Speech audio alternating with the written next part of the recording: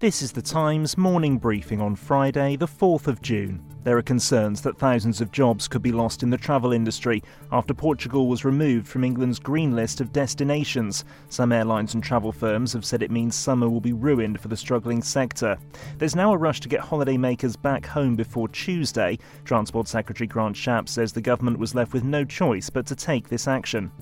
The best thing we can do is get back to being able to travel internationally. And we are working, for example, with G7 partners, the OECD and other international bodies to get this going again. But the first thing to do is to protect the unlock domestically and not put that at danger, which potentially a vaccine defeating mutation could do. So it's a safety first measure. Julia Lobu-Said is CEO at Advantage Travel Partnership. She's told Times Radio there's now a rush to get holidaymakers back. The challenge is now of trying to get consumers back, travellers back in time for those that do want to return for the Tuesday deadline.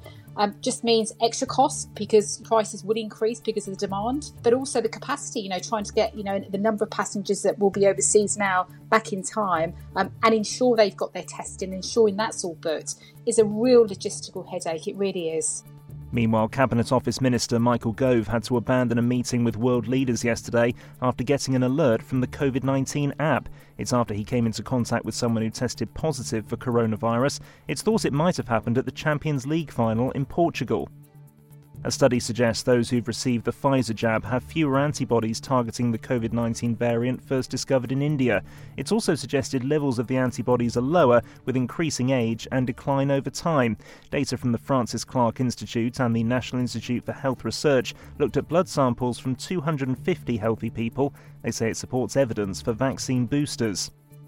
More Conservative MPs have rallied against the government in an attempt to reverse its cuts to foreign aid. 30 rebels, including former Prime Minister Theresa May, have promised to support a bid which would increase spending next year. The UN Secretary-General has described the aid cuts as a death sentence. David Davis, former Brexit Secretary and Conservative MP, told Times Radio that hopefully the government will be forced to change its mind. What the government's currently doing is cancelling huge aid programmes in the Yemen and the Sudan where there's either a civil war going on or where there's massive droughts and so on.